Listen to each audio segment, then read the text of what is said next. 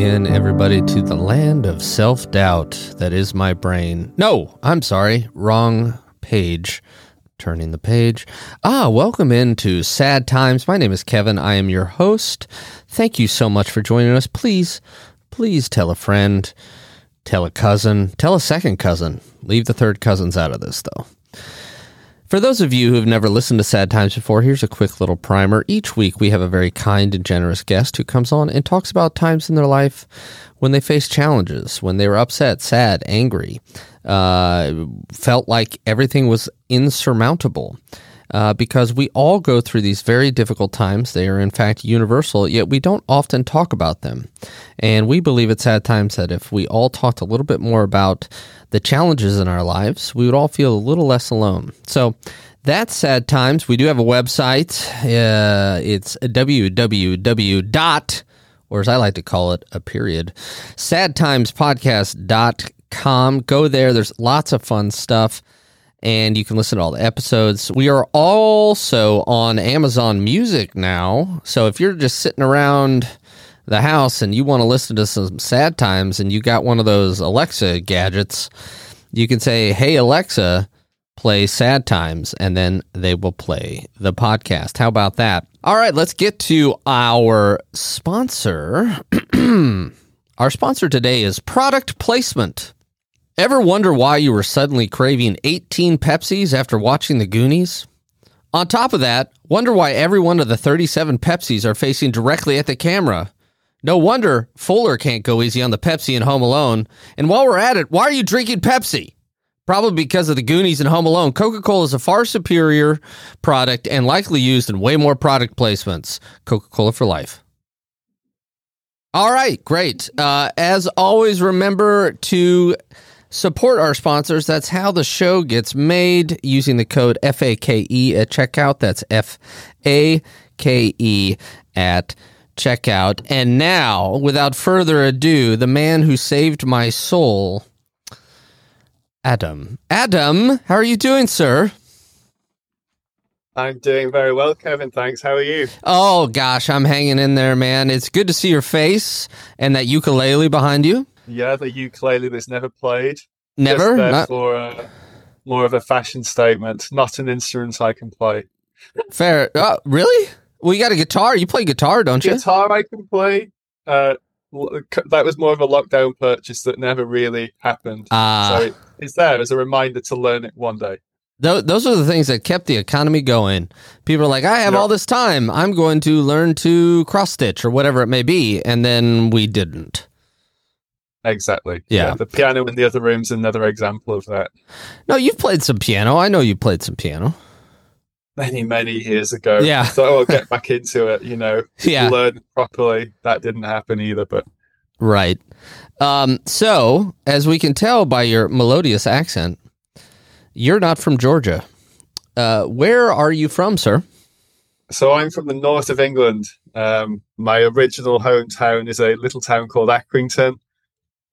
So when most people think of England, they think of London. That's several hundred miles away and may as well be another country. So, yeah, that's where I'm from. And I'm currently living in a little village called Edgeworth, which is not far away from my hometown. Okay, and is that near, like, Manchester? Yeah, it's about 40 minutes away. If you walk I live on a hill, and if you walk to the top of the hill, you can see Manchester. So I'm within, line of sight of the city. Are you trying to say that the Earth is flat? No, I'm just kidding. Good. And I know because I have not been to the house where you are, but I was at your previous home when you and your lovely bride got married. You invited me to your wedding, which was very nice of you. That was, what was that, June 1st, 2019? That was a long time ago, yeah. Yeah, it was. God damn, yeah, it was. Over 4 years now. Yeah, that was a great trip because we made our second pilgrimage to Liverpool. We did. Our return to the Cavern Club. Yes. There were less tears the second time. That's true. So for those of you listening, and Brent, Adam and I, in January of 2014, I flew over to London, where you were living at the time. and Yeah. we took a train up to Liverpool. And we went to the Cavern Club, which is not the original Cavern Club, but it's basically on the same site. They've basically redone it. This is the club that the Beatles really came up in, et cetera, et cetera. And Adam and I saw a Beatles cover band at the Cavern Club. And in my life, there was just lots of crying. It was very dusty. What can I say? Yeah, I know. You got to wipe that shit away, man. And then we got on a plane for a very brief flight to Dublin. And then in the Dublin airport, I stopped in the restroom for about 7 to 9 hours, and you got accosted. What were they? It was some sort of a survey or something? I was filling out surveys about Irish shopping centres for about 2 hours. Yeah, and you're like, don't ever do that to me again. Which fair. I almost left you. It was too long. Yeah, I'm sorry about that. Just in my genes. So obviously we've known each other a long time. We worked. Well, you still work for. I worked for a company, and we met not in England, not in America. Where did we meet? In Chennai, in India, our second home. That's right. We met, this was the summer that I spent 3 months there. Now, I came in May of 2013. How long had you been there at that point? Do you recall? All of 2013. I lived there for a year. So I went in 2012 for a week, and then I basically lived in India for a year. Yeah. So that was my 2013. So by the time you arrived, I was nearing halfway through that year. I was effectively, I felt like a citizen. Yeah. I had adjusted to the Indian way of life, with ever changing American faces would come and join in 3-month cycles. Yep. I think you were the second wave, shall we say. And yeah, so that was the most crazy year of my life, I think.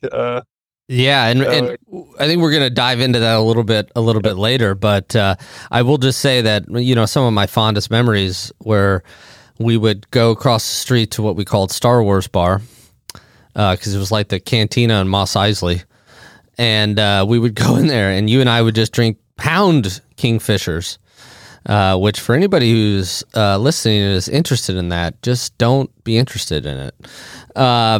That's at least in 2013 was the prevalent beer in India. And we would talk about books, you and I. We would sit there and we'd talk about books. And I felt I was kind of freaking out, and that really helped calm me down. So I know I've thanked you a number of times, but thank you again. No worries. Yes, and everyone should try Kingfisher, not for the health benefits because it has a very high sugar content, or for the taste. But it does create great memories. It does, the ones you can remember, and it also creates a very singular hangover. Going back to the sugar content that you referenced. Yeah. So, Adam, being born in the north of England, growing up there, tell us about you're from a little town called Accrington. Tell us about kind of your family. Yeah. So I was born 1987, so I'll let people calculate my age, and grew up in Accrington. Mum and dad, brother Jonathan, or Johnny as he's now called, he's now a tattoo artist, so he's way cooler than I am. And very small town, I don't know, about 30,000 population. Not much there. I mean, I would say declining northern town. Mm-hmm. Pretty much fits that category quite well. I mean, lovely place, lovely people, but not much there, not much going on. Was it at one point a manufacturing town? It was a cotton town. So going back to like the Victorian era, it was a much bigger town. So when I was growing up, there were all the derelict mills and abandoned mills and chimneys that would be knocked down every so often. So most of the housing there is still the old, like, Victorian terraced housing, like the mill workers used to work in. So that's its kind of background and history. And it's very much the same. I mean, it doesn't really change much now from 30 years ago. I think it's basically everything's still there now that was then, and not much has moved on. And when you were growing up, because I love the phrase "derelict mills." I think that's a good phrase. Well, there's a phrase in England where people say it's grim up north, and whilst I disagree with that, being very proud from the north, I can see why. I can see why that phrase exists. Was there a lot of unemployment then? I mean, maybe, but I didn't really see it if there was. Like, my dad was a police officer. My mum did various jobs. At one point, she worked at like a nursery, or what would you call it, a kindergarten. Then she worked as a chef at the fire station. Oh wow! We lived in like until I was about 6. We lived in this like the suburban house, and then when I was 6, we moved into at the time, my grandmother and grandfather divorced and had this gigantic Victorian house. And so my mum and dad bought their house and they moved out. And then my granddad had a stroke and he lived with us for a while. So it was interesting upbringing, going into this gigantic Victorian house with a massive garden. It was ridiculous, but very happy memories, good Christmases there and things. And my granddad Smith lived with us for about a year following his stroke. And he had a very interesting and varied life and had done just about every job there ever was, and he could talk to anybody about anything. So that was like the first 9 years of my life was in this, in Accrington with my mum and dad and brother. So Johnny's 2 years younger than me. Oh, there you go. You answered my question. Yeah. So we had, we always fought. You and Jonathan. Constantly. Yeah. I think it's pretty common for brothers who are a similar age to basically just fight. Yeah. I mean, 2 years is pretty close in age. Yeah. But we had, we played together as well. It wasn't all fighting. So you had similar interests and things. How do you recall about how old your grandparents were when they got a divorce? That's just pretty late. I was surprised to hear that. Yeah, well, I was probably between the ages of before I was 6, because that was when we moved into their house, by which point they were divorced. So you're talking 30 years ago. Yeah. But I mean, at the time, I think my grandma was only in her mid-40s, because I mean, my mum had me when she was 23. I think my grandma had kids when she was like 19. So different eras in that respect of having children a lot younger. So to be a grandparent, like you could be a grandfather now. Whoa, slow down there, buddy. Slow down. Now, no. So moved in. I love the idea. So, like, did your family keep up the garden in that house? Yes. Well, my dad spent a lot of time renovating it because it didn't have central heating. So if I woke up in winter, I could see my breath and I would have to get changed under the covers, and there would be ice on the inside of the windows. So that was like my first winter there. And I think by the second winter, we actually had heating installed, which was a lovely luxury to not have to get changed under the bed covers before school. Jeez. But yeah, it was a lovely house, but very big and very old. And so you moved in there when you were 6. So it's you, your mom, your dad, and Jonathan, or as we call him now, Johnny, who's a very nice young man, by the way. Tell us what happened there with your family, and then and you have your grandpa there for a year. Then what's going on? Yeah. So then, when I was about 9, it was New Year's Eve, 1997, when we were told that my mum and dad were breaking up, and so then that obviously changed our family dynamics quite significantly, going from quite a mum, dad, 2 kids setup to a very different setup. Sorry, go ahead. Finish what you were saying. I apologize. And so that did definitely signified a change in lifestyle very dramatically. And I don't think at the time, I think when you're 9 years old, you struggle to process things, you struggle to understand, you have this very romantic vision of your parents reuniting. And I think it's an unusual age because you're still a child, but you're also starting to become not quite a teenager, but at least more aware of dynamics within families and your own place within the family. So yeah, that was when I was about 9, and Johnny would have been 7. Yeah. New Year's Eve. So I remember it exactly. Yeah. Yeah. Tell us. Set the scene. So we went to my grandma's in her new house for New Year's Eve, and then as we were leaving, we were told, "Oh, your dad's staying to fit some cupboards for Grandma." I said, "Oh," and so he'll be staying at Grandma's for tonight. So we thought, "Oh, well, that stranger's going to stay there on New Year's Eve." And then my mum took Johnny and I back home and told us that they were breaking up. And we literally didn't believe her. We just laughed. We were in hysterics at the time. And then I remember going upstairs and then crying all night because I don't know, I couldn't understand it. And then that signified quite a dramatic life change, which it does as a child. If your parents break up, it changes everything. It changes your living arrangements. It changes who you see, when you see. Going through that process of a divorce, it's not just the parents who divorce, is it? You experience it as a child as well, from a very different perspective. So that happened. Did you ever feel it was your fault? I didn't understand. I think the big problem at the time was you don't understand anything. I mean, I think I don't know if I blame myself, but it was a complete lack of comprehension and understanding. Like, I couldn't understand why. Like, why would they break up? Like, do they not love me and my brother? Do they? It was very difficult to understand. And this is a different era. I think this is way before people talked about things. I don't think we ever spoke about things in that respect of, how are you feeling about this? Right. Was there a reason given, or just that your dad and I are going to split up and live in different homes? Yeah, we've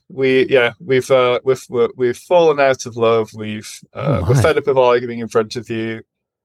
Blah blah blah, and then that resulted in the next few years of life being very different. Tell me about that, please.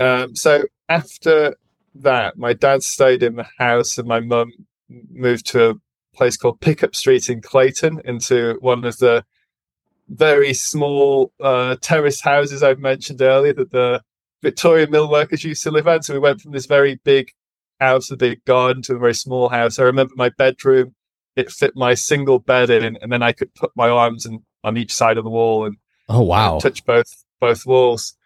But did you have heating? We had heating, yes. We did have central heating. So it wasn't, we had that luxury. But at the time, my mum didn't have any money. It was a time of real struggle, shall we say, because going from having a 2-income family with a big home to a very small house, and my mum at the time was working as a chef for the fire station, so money was tight, and I was aware it was tight at the time, because you just notice things are different. You notice how money becomes a much more of a conscious thing that you're aware of versus something you just are unaware of. Like, before this happened, it wasn't something I ever thought of.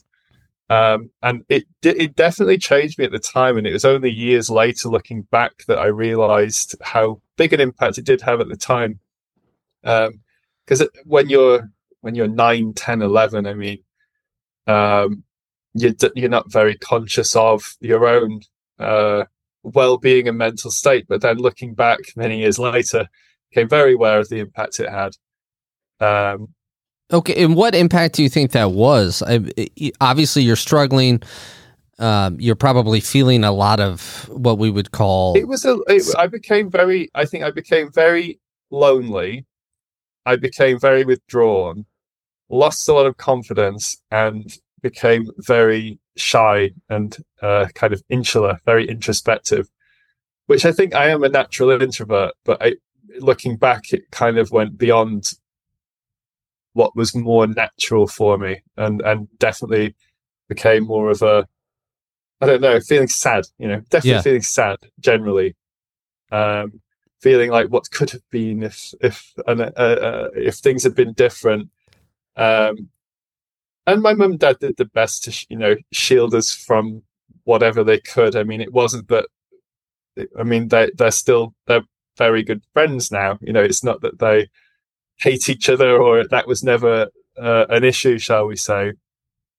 Yeah. But it did have an impact, and I know it was many years later in therapy, of all places, that it helped me to start processing some of those feelings that hadn't been processed for so long. And it was we're talking many years later, which we may move on to later. But I think it just highlighted to me how, I don't know, not talking about things, not processing things, you hold on to them until you have done. That's what it taught me anyway. Yeah, and at 9, 10, 11, as you're saying, you can't even really often put a name to what you're feeling, but it is a very desolate feeling. It's very lonely, I think is word you used a few times. Did you feel, did it bring you and your brother closer in any way? Like, we're going to bond together, even if it's not even spoken, because of this rift in the family? I think so. I mean, at the time, I think we were very close because it was just kind of me and him. Right. Whether we're at my mum's and my dad's, it's me and him. When I was 11, I went to a secondary school, and I was the only person that went from my primary school, so I didn't know anybody when I got there. Ooh. And I hated every day of my high school, or secondary school as we call it. Like, I really did not enjoy it. It was a Catholic school. I'm not Catholic.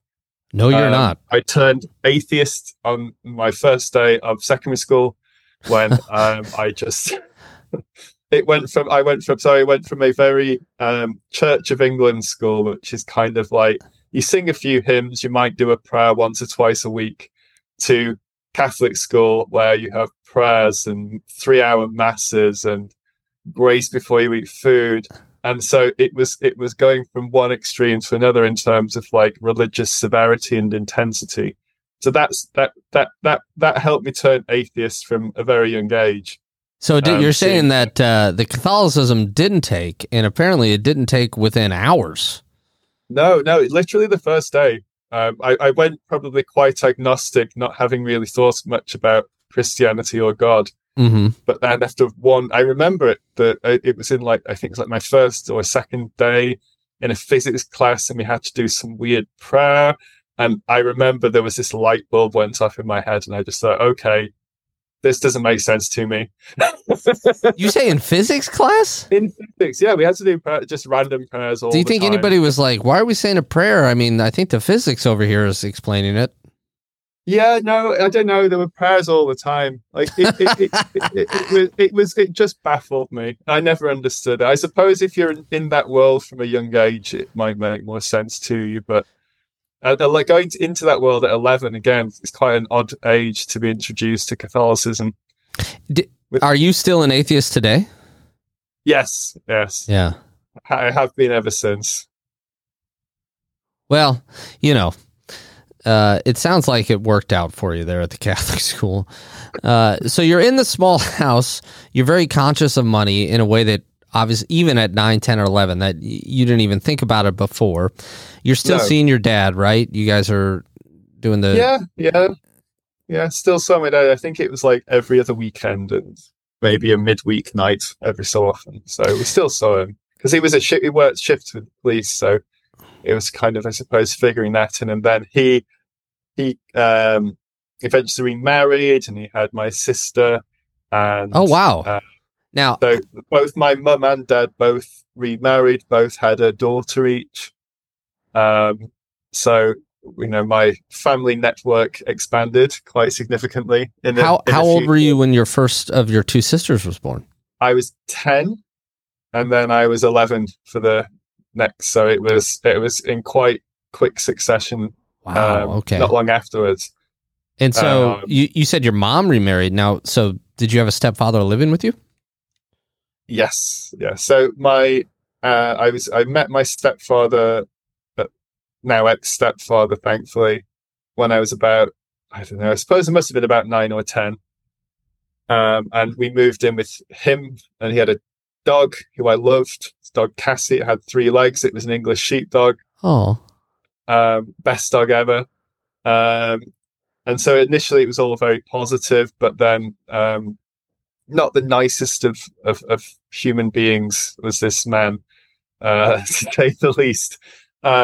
He created a very negative atmosphere, very controlling, very angry, very short-tempered. And then combining that with, it wasn't like I had a happy school life. So I would have a pretty miserable day at school and go back to a pretty miserable time at home.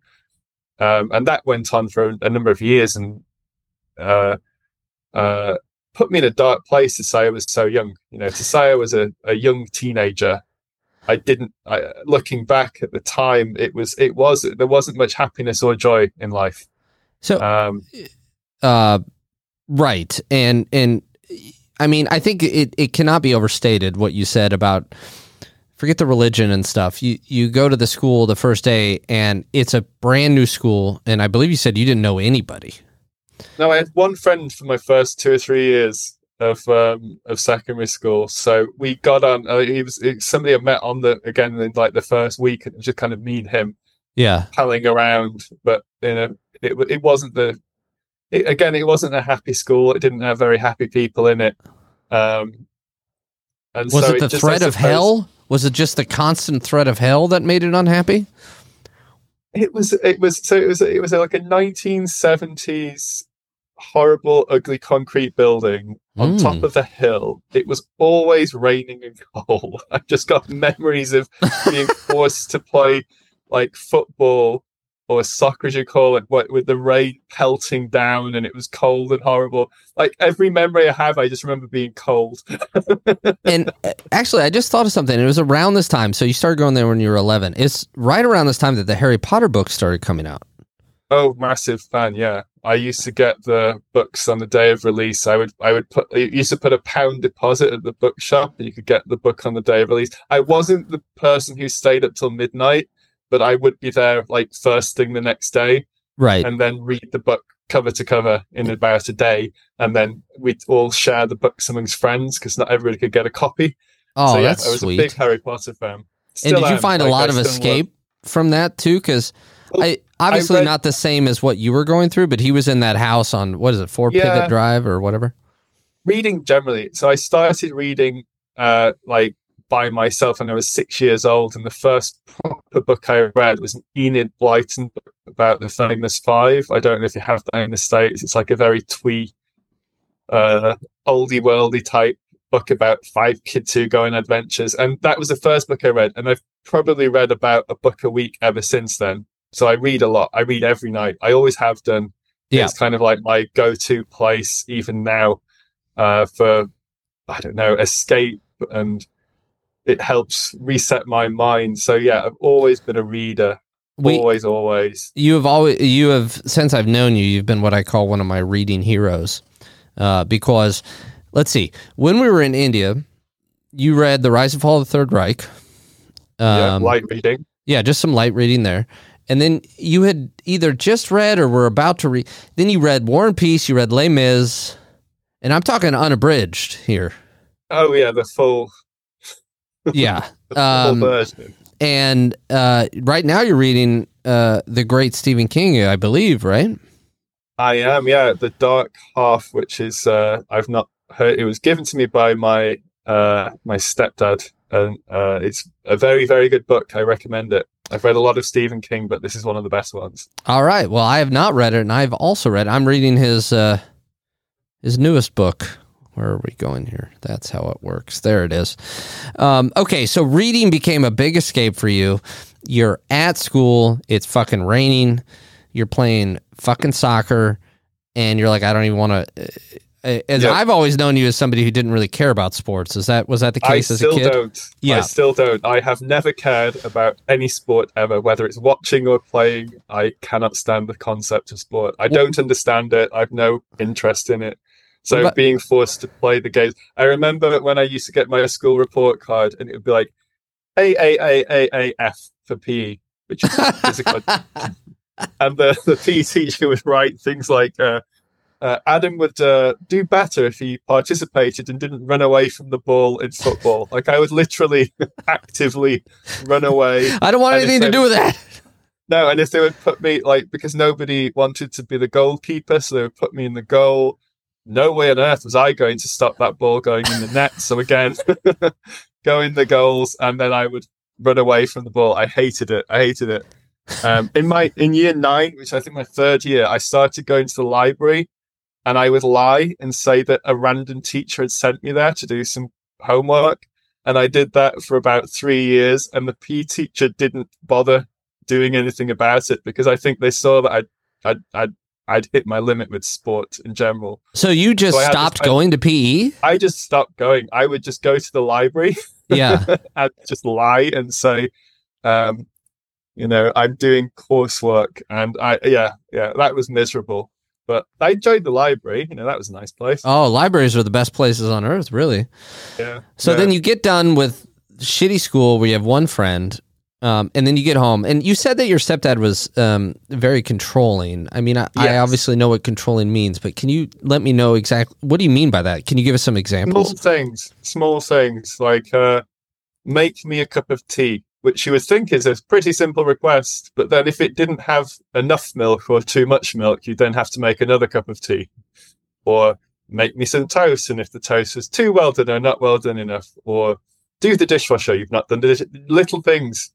But it was constant. You were in this constant kind of pressure of having to do things. And they had to be done to the right level of quality, or you would have to do things again. But that was continuous all the time. Month after month and year after year. Did that cause, were you afraid of him?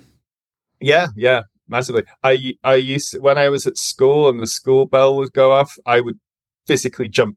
Like the loud sounds caused a physical reaction to me for years. And it was this constant fear of something being done wrong or being shouted at. He was a very loud man. Did you have anybody you could, I know you said, you did come to therapy a little bit later, but did you have anybody you could talk to? Many years later. No, not at the time. I found solace in Marilyn Manson from the age of about 14. So that he became my second refuge, which is a real shame with all the recent controversies coming out about him. But it was when I was about 14, and I became a bit more alternative into my more metal music and grew my hair long, and kind of that found a lot of solace in that world. And that again was a new form of escape, and definitely massively expanded my social network when you start having more of an interest in music at that age. Yeah. So would you have called how would you refer to yourself? A metalhead, a goth, none of the above? At the time you were a mosher. A mosher. So it goes to a mosher or a metalhead. Uh-huh. And then eventually a few years later I did become a full-blown goth with the whole black hair, nail varnish, the works. Would you wear makeup? No, at the time, I did it briefly. Yeah, when I was like a full-on goth, and I used to go to goth clubs and think I was really cool and edgy and alternative with my big. I don't know if you're familiar with New Rocks, like these massive boots with huge platform. Oh, we might call those moon boots over here. Yeah, probably something similar. Yeah. Like the type of shoes that Marilyn Manson would wear. Okay. Did you see him in concert? About 8 times. 8 times? I had every single CD, single.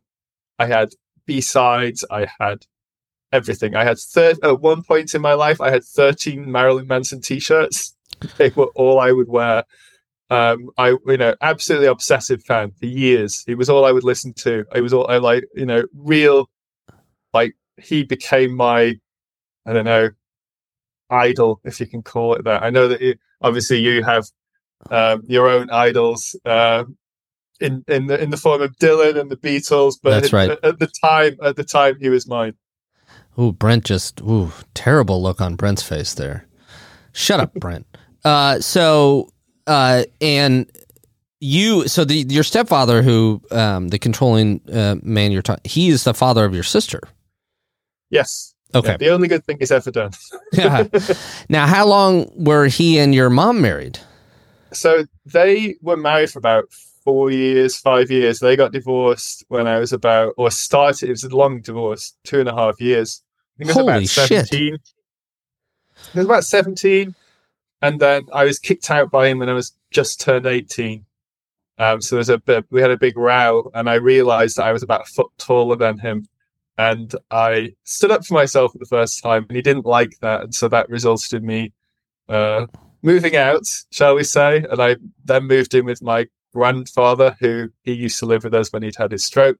So I lived with him for about 6 months when I was 18. So that made my second year of college, which I think is your high school. So I was like 18 in my second year of college, rather eventful because I was kind of living with my granddad, but he was an amazing man. Like, he would, if I was sat there on a Tuesday night and watching telly, he'd say, "Why haven't you got your friends round? Have a party, invite some friends around." He was a brilliant man. And so then from the age of about 18, I was then supporting myself from then till now, in terms of like, I had to figure out getting jobs. And what was your first job? To live. Well, my first job was actually working for my stepfather in Burnley Market, selling settees. I did that for 2.5 years. So every Saturday and school holiday, I'd be working, selling furniture from the age of about 14. You sold furniture? Yeah, and then I also delivered furniture. So I was a delivery boy delivering furniture. Okay. I did that till I was about 17. And then as soon as I turned 18, I'd always wanted to work behind a bar. So I found some bar jobs. And I loved working behind bars. And I did that on and off for a number of years. Did you have... I got my first... Oh, go ahead. I'm sorry. Yeah, no, go ahead. Then my first proper job, my first like full-time job, was when I was 18, and I got a job as a customer service agent in a call center. Now we're talking, buddy. That's how my career began. Now we're talking. Yeah, did you feel, you had said that when your parents split up, you, and I might be remembering how you said it, but you basically lost a lot of confidence. You didn't have a lot of confidence. So No. And was that still the case when you were 18?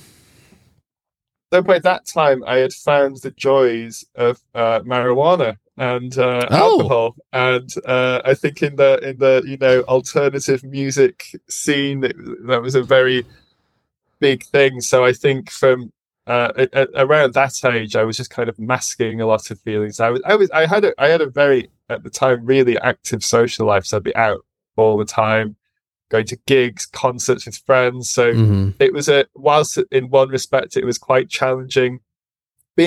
I know 18 is not young, but it is young to be supporting yourself, I think. Oh, I think so, yeah. And so it was quite fun in one respect, but then also very chaotic. Like I've moved house in my life 34 times. Wow. And a lot of those kind of house moves happened during those periods where I would live somewhere for a few weeks or a few months and then move somewhere else. So it was a really unstable, chaotic lifestyle of kind of working full time, but then also not really being very mature and grown up in a workplace, and outside of that, being an absolute nightmare. And then I did that for a couple of years. I got a few other different jobs and then decided to go to university at 21. So I had like 2 or 3 years out of education, and then realized my friends were having a lot of fun. And I wasn't. I was working full time, and they would just seem to be having fun all the time. I thought, this doesn't feel right. I should go to university as well. So I did, and I studied film and media. Film and media. Yeah, very valuable educational course. It's right next to my theater degree. Yeah. Which involved not making films, but watching films and then writing about them. So that was my degree course. What were some films that you fell in love with while in school? I've got a poster there of my favorite film of all time, which is Hedwig and the Angry Inch. Yes. Which I think is the greatest film ever made of all time, hands down. So I watched that about 3,000 times. I wrote my dissertation based on it. And I don't know, that was definitely my favorite film ever. What is his name, the guy who made that? Don Cameron Mitchell. That's right. Yeah. I saw a stage version of it last year, and it was amazing. Oh, really? Just this past year? Mm-hmm. It wasn't John Cameron Mitchell; it was somebody else playing Hedwig, but still an amazing show. So around this time too, when did you start going into counseling and therapy? So it was at university. So what happened was I started a band. So I was in a band, and wait a minute. What kind of band was it? Let me guess. Hold on. Folk. No, not folk. It was more like a thrash metal band. There are still a handful of videos on YouTube. What's the band's? And say it again. Endarkenment. Now that's a fucking badass name right there, buddy. What happened was they put dark in where light is, Brent. Just draw it on the whiteboard over there. Yeah. Jim Morrison, I think it came from the Doors. Oh, God. Okay. And so I was the drummer. So the reason I was the drummer is I bought a drum kit and nobody else had a drum kit.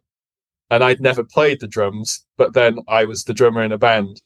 And then within 6 months, we were playing live shows. We recorded a handful of songs. It was very fun. We had a band house. You had a what? A band house, you said? Yeah. We all lived together as the band. Did that lead to... Did you guys fight? Not initially, but it didn't end well. I think what happened was like the bassist took somebody else's girlfriend, and then the rhythm guitar. Everybody slept with each other's girlfriends, and it all kind of blew up. And it all happened very quickly. And then you guys made a record called Rumors. Oh no, wrong band. We should have done. Yeah. No, we should have taken that pain and made a masterpiece of a record, but we didn't know. It just all collapsed. And then at the time, I was still in a pretty dark place, and I had not really ever done anything about it. And I was given these. At the time, I was a smoker as well, as smoking cigarettes. And there was this new drug that the doctors had released, and it said, it's this wonder drug. You take it and you quit smoking. And I'd been trying to quit smoking for years. So I thought, oh, great, I'll try this drug. Mm-hmm. Not knowing the side effects, so that it makes any form of depression significantly worse. So I took these like wonder drugs with the expectation of quitting smoking. And then a week later, I was sobbing in front of my doctor. Oh. And it was really hard to put in the words. I couldn't really speak to this doctor, but then I was at university, of course, and he referred me to a counselling service that the university offered. Okay. And I remember going to this counsellor and just sitting there, just crying for an hour, and I couldn't put into words why. I couldn't explain why. And I think that it was basically just years and years of problems that I'd not spoken with anybody about. And then in later sessions, he asked me, tell me about your life. And there was this whole 5-year period from the age of about 9 to about 14. It was just blank. It just wasn't there. It was as if those years hadn't happened. And there were other memories I had where I had the memory of but I would see it from the bird's eye corner of the room looking down. It's like you're disassociating. Yeah, completely disassociated from certain events and things that had happened. And one thing he asked me to do was to write down my life story. Uh-huh. So I sat down, and I think I sat typing for about 15 hours solid, tens of pages, just like a monologue and it really helped me to kind of piece together, because I couldn't even remember. I know why I've lived in 34 houses is because that was the first time I'd ever actually sat down. Oh, and did the count? Understood, did a count, of where I'd been in life and what had happened. Because at the time I was about 22, 23, but I felt like 50. I felt like I'd already had 10 different lives because I'd moved around so much and had so many different things happening.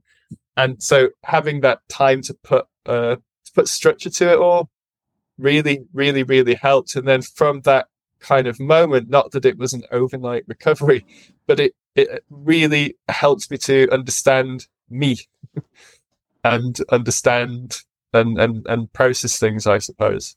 So definitely, pro get counselling. Yeah, hell yeah. You need Did to. you? So you obviously you stopped taking that miracle smoking drug. Yes. And did you get on any sort of medication for the depression that you were having? Yeah, I went on to sertraline for a couple of years, it's about 2 years, and I stopped when I moved to London. So after I finished university and moved to London, the way it works in the UK is you're tied to your GP doctor's surgery. I moved to London, didn't sign up again, Mm-hmm. and then got my job that I still have now 12 years later. And then I found that actually there's alternative ways of feeling better. So tell us about this hellscape with your socialized medicine. It's terribly. Everything's free. You get to decide if you want to take things or not. And I don't know. That sounds fucking horrible. So let me tell you. Go ahead. Yeah, awful. I mean, you have to pay taxes for it. Let me tell you about a little word I like to say called freedom. I don't know if you've ever heard it. Not your version of it, no. Fair enough. I remember one of the first, and I'm jumping around a bit, but one of the first walks we took in India, you and I, in Chennai. I think we were going to a store to, I don't know, get some chips, because that's about all I ate. That and garlic cheese bread from the Pizza Hut. And you were talking about Margaret Thatcher. And you told me about a quote she had, that something to the effect of, there's no such thing as society, or something like that. And I remember being so mad, because that's just not true. And she sucked. Well, I've got her official biography in the bookshelves behind me, and it's another 1,000-page book. And I remember for the first 20 pages or so thinking, oh, she seems all right, she's got a humble beginnings and she seems quite nice. And then after about a chapter or two, oh no, she's a white supremacist. And oh no, she has some absolutely horrific worldviews on just about everything. So yeah. Is that book called The Iron Lady? Is that what that movie is based on? Yeah, The Iron Lady. She's not for turning. She's not very well liked in large parts of the country. Fair enough. Yeah. So anyway, enough of this hellscape of socialized medicine. I just can't. If people can't see right now, but Adam just has sores all over his face. And there are 17 clocks behind him that are all showing all the times he's waiting to see a doctor. It's really terrible, everyone. Freedom. Okay, so you get down to London, and you're no longer on the antidepressant, I believe. But would you feel that you had the ability to kind of recognize the negative thought processes that you didn't even know were going on before, and now that you were able to do that? Exactly, and I still can, even now. I recognize when I start to not feel happy. If I can put it that way. Mm-hmm. And then I know, my way of dealing with things is to, I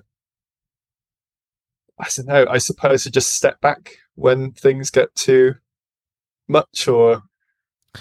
Does that mean you need time alone to kind of process through it? Okay. Yeah, exactly. I'm a very strong introvert. I gain all my energy from being alone and independent, and just having that breathing space to recharge. And it's the perfect time to read, right? And I love that the way you said it. It resets the brain. Yesterday I found out some news that made me real sad, so I just sat on a couch and read a book for a while, and it helps. It just recenters everything.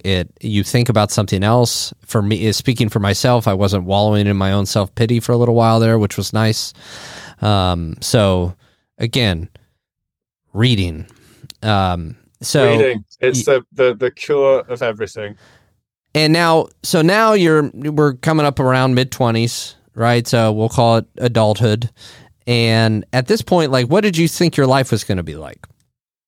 Well, at the time, I moved to London with the expectation of getting a sales job, because that was the last job I did before uni.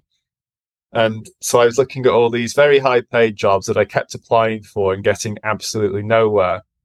And at the time, I had to do like bar work and kitchen work and any random job to just survive. Mm-hmm. And then I saw this job for a customer service agent again, and I thought, well, it's minimum wage, but that's what I'm earning anyway, so I'll do that.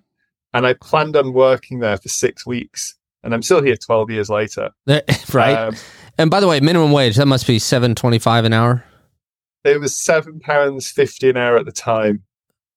I don't know what weight has to do with this, Adam, but it's rude. So you about £7.50 an hour. So it was about the same as I was earning doing bar work. How was that? How did you live on that in London, which I imagine is an extremely expensive city? I lived an hour and a half from the centre in a box room at the end of like zone 6. There's 6 zones in London, and I was at the end of zone 6. So I lived about as cheaply as I could, and in abject poverty from some respects. But through working overtime and various other things, managed to make it work. And then it was about a year or two after that, I was asked if I wanted to go to India, and I bit the person's hand off because I didn't think, from the background I'd never had any time or money to be able to travel. Mm-hmm. Like the thought, there was no planet I would have been able to afford to even save the flight costs to go to India, unless I saved for a very long time. So I thought, oh yes, the opportunity to travel and they get paid to do it. This is like win-win. And lived in hotels for a year, which was something I can tell you. You live in to use your term, abject poverty. You're on the outskirts of a giant city. You have your like commute is like basically 3 hours round trip. Yeah. And now you're in India, and it's not like you're just going there and doing a 9-to-5 job. You were kind of in charge of a part of the office, right? Yeah, well, it was building this team up from nothing, like recruiting and training and hiring and building, and it was the most fun ever. Like, met so many amazing people there that I still keep in touch with, yourself included. And I still go back to India, and I still get to see some of the same team that we helped set up back in the day. And that year definitely changed my life in infinite possible ways. That must have done a lot for your confidence.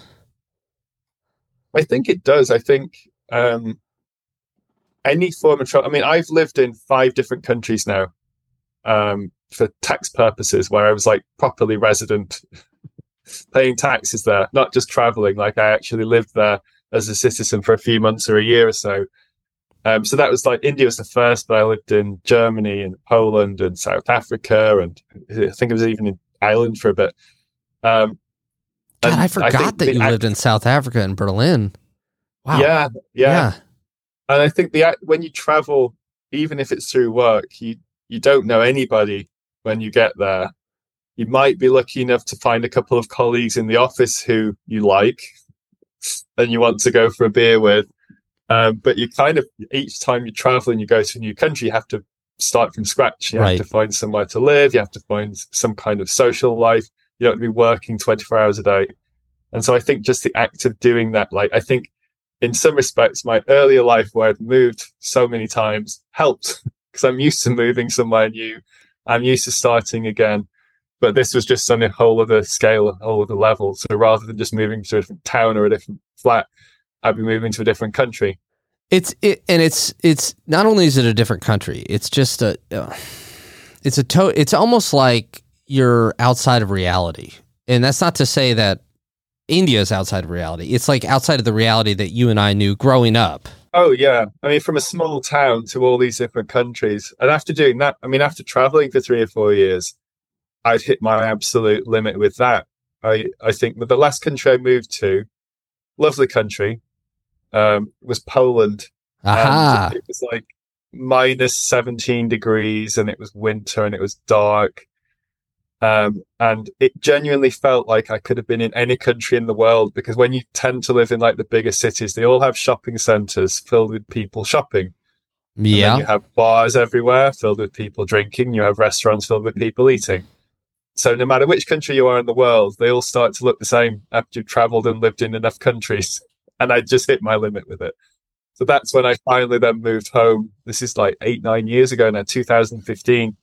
God damn, I can't believe it's been that long. Because I was in Warsaw it was 2015.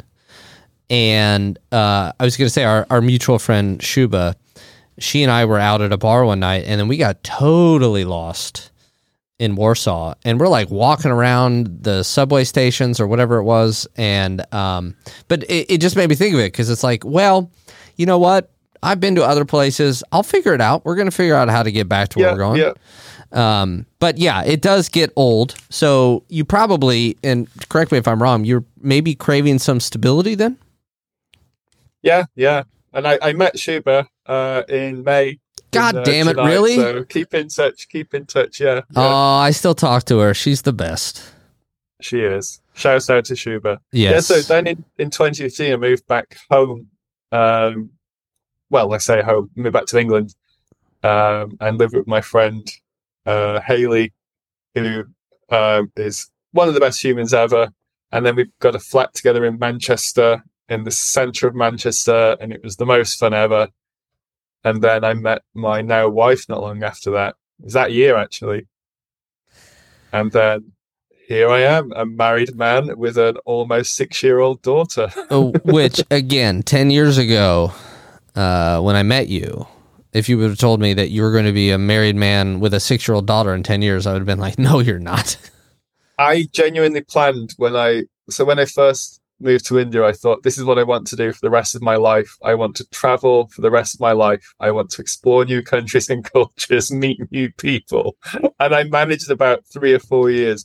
And I've since learned, after speaking with many other people who have had similar life experiences, that is not an uncommon experience to think that you're going to travel forever. And then eventually it does wear you down, and you do just want a bit of stability. Not in every case, but it's not a unique experience, I think, wanting to eventually stop and just have a bit of a grounding. You met your wife, future wife, now wife, and then the two of you had a beautiful daughter. Yes, who is now in her second year of primary school. The most amazing little girl ever. She is. The wife's nice too, of course. She is the sweetest. I do have to tell a little bit of a story. It was the day after we went to the Cavern Club. So we were in Manchester. So what is that, about an hour from Liverpool or so? And so we took an Uber back to your place, and, we were all not sober. And luckily, we were able to sleep in. You are a father, and she would have been, 1.5 at that time, almost 2. And I just remember laying down in that basement room, wishing for more darkness, and hearing, Edie, no! Because she was trying to write on the walls. Yeah. I mean, you have to go. Yeah, I mean, until about the last year or so, I don't think we had an unbroken night's sleep or a lie. Like, you just don't get that, and nobody and nothing prepares you for parenthood. Yeah, I used to think before I became a father that I would want a dozen children, and I think I had this very rose-tinted view of what parenthood actually is, and it's the most amazing and exhilarating and best thing ever to happen to me ever. But it's not what you think it is. It's not like all lovely, nice days out. It's like figuring out, like, okay, she's sick again. Are you taking the day off work, or am I? Or not sleeping for 4 years was a big part of parenthood. Good Lord. How did you get through that? I guess it's just you have no other choice. No, I remember I had my first work trip after Edie was born. It was about 4 or 5, I don't know, a few months after she was born. And I remember going into the office in Warsaw, and my colleague just said to me, like, Adam, what's wrong? You thought I was ill, thought something had happened. I just aged that much in 4 months since he'd previously seen me, that he thought I was ill. I think I'd lost weight. I was wrinkly. I think I'd lost half my head of hair. I was just aged very quickly. I'm here to tell you didn't lose half your head of hair. That would be me. You might have been looking at my photo or my face when you said that. When you tell us, I want to say this. You have always been somebody who's been realistic about the challenges of parenthood, but you have always, in a very rare case, you have always been so exuberant and joyful when describing it. Even when, as you just did, I didn't sleep for 4 years. But you're like, but it's the best experience. So how have you kept that perspective? Is it just the love that you have for your daughter, or is it just the joy of having that stable home, or it's all everything? Yeah. And I think I am an eternal optimist. I always assume the best, and it winds friends, family, my wife up all the time, because I'll say annoying things like, I've just got good luck. Like if we're going to somewhere and there's a busy car park, I'll say, we'll find somewhere. I've got good luck. I'll find something. And it can be infuriating when like people think the world's about to end, and I'll say, it'll be all right. We'll figure something out, is my general approach in life. And it's how I approach most problems, is just assuming the best and that things will eventually work out. Is that something that you came into as you were able to go through counseling and kind of work through some of the stuff, and then you kind of came out the other side with that type of perspective? Yeah. And I think that if it's people have different perspectives. Yeah? The pessimists amongst us think it's better to be more realistic and more prepared for a negative outcome, but I prefer to just assume the best will happen. Which is my general life approach, I would say. So let me ask you this as we're wrapping up, Adam. I have a couple questions. One, we talked a lot about books in this episode. So can you name a couple books? I know Harry Potter was a big one for you. And I'm kind of putting you on the spot, and I apologize. But a couple books that you can think of that were great books to read, but also were perfect escapes for you and allowed you to be in another place and experience something different than kind of the humdrum world you were in. So my favorite book of all time is Stoner, which I read for the first time in Cape Town. And it's the first lengthy book I've ever read cover to cover. I literally didn't stop. I started reading it, I don't know what time it was, 8 p.m. And I stayed up till about 5 a.m. I just didn't stop reading this book cover to cover. And I've since read it a couple of times since. And I never reread as a general rule. Once I've read a book, it doesn't get read again. But for this book, I made the exception. And it's just about a man's life. Yep. Like nothing, not the most amazing of lives, not the most eventful of lives, but just a man's life. And I think it captures the essence of most people's lives better than any other book I've ever read. Because most people aren't serial killers or wizards or hitchhikers. Some are all three. No. So, but that, I think that's my favorite book, and I recommend it to everyone. You recommended it to me, and I read it. It's a fantastic book. So, for all of those who are getting Wade over there in the corner, Stoner is not because he liked drugs. That's his last name. And it was written by John Williams, as I recall. And didn't you name a car after him, after Stoner? Yeah, my first car, which was a 20-year-old Peugeot 106 that was falling apart. I paid £500 for it. I called him William. That's right. What one other book would you say comes to mind? It has to be a trilogy of 5s, which would be The Hitchhiker's Guide to the Galaxy. So when I was about 14, I read that 5 series of books. I think I read it 8 times in one school year, to the point that my English teacher was worried about me, because that was all I would read. And it was to the point I read these books enough times, I'd memorized them. I knew the next sentence before I read it.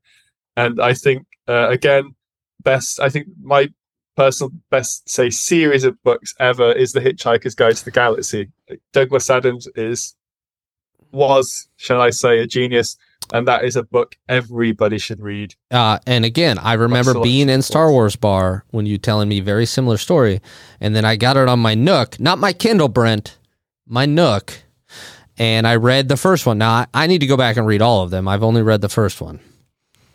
Yeah. Well, now you can get the condensed 5 books in one book. Yes. So the paper book. I don't read those newfangled digital books. I don't really anymore either, but I did when I was in India for sure. No, I had a Kindle. Yeah, I had a Kindle, but then it broke and I never replaced it. And I'm firmly back in the realm of paper when it comes to books. It's a good place to be. And again, you're one of my reading heroes. And as we wrap up, I also want to say, you know, I don't mean to make light of it, as I said, the man who saved my soul, but, you know, it was a very challenging time for me when I was in India, mainly about my own stuff, not anybody else. You know, I was just very anxious and all this stuff, and you just were a lifesaver to me, and Will became one of my closest friends and will remain one of my closest friends for the rest of my life, and I'm just so lucky to know you. And yes, your eternal optimism at times, it's like, shut up, but it's also like, yeah, you're right. So thank you for all of that, Adam. And, you know, as we're wrapping up, is there anything else that you would like to say or share with everyone, you know, that maybe you didn't get to say during telling some of your stories? I remember when you spoke at my wedding, and it was the most amazing, heartfelt, beautiful speech of all time. And some of my friends said, so one of my friends who was also speaking at the wedding said, "Who was that damn American? He came up with this beautiful speech and he made my speech look crap in comparison."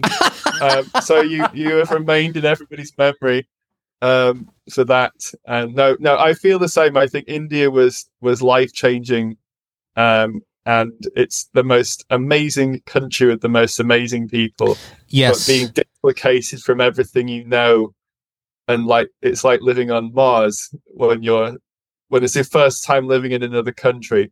So I think, I also genuinely appreciated the time that we spent together. And of all the people that I met there, I think by far it's us two who have stuck together the most. Right. And, you know, we need to plan another in-person meetup. But well, hey, man, you come to Chicago, but yeah, I got to get back over there. And I want to say one more time, you just said it.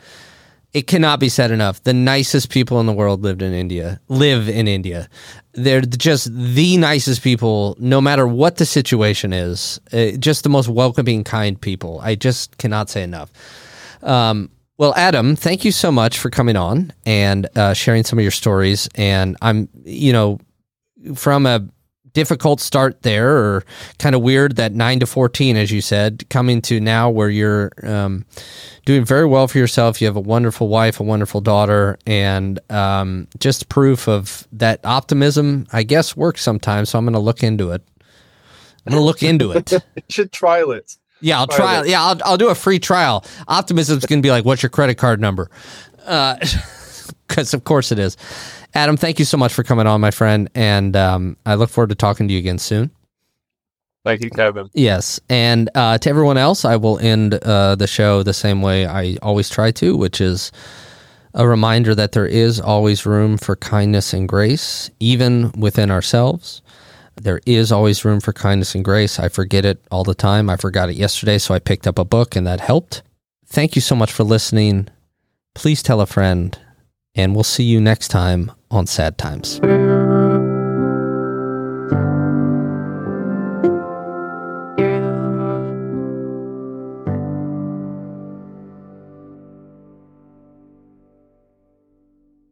You've been listening to A Fourth Hand Joint.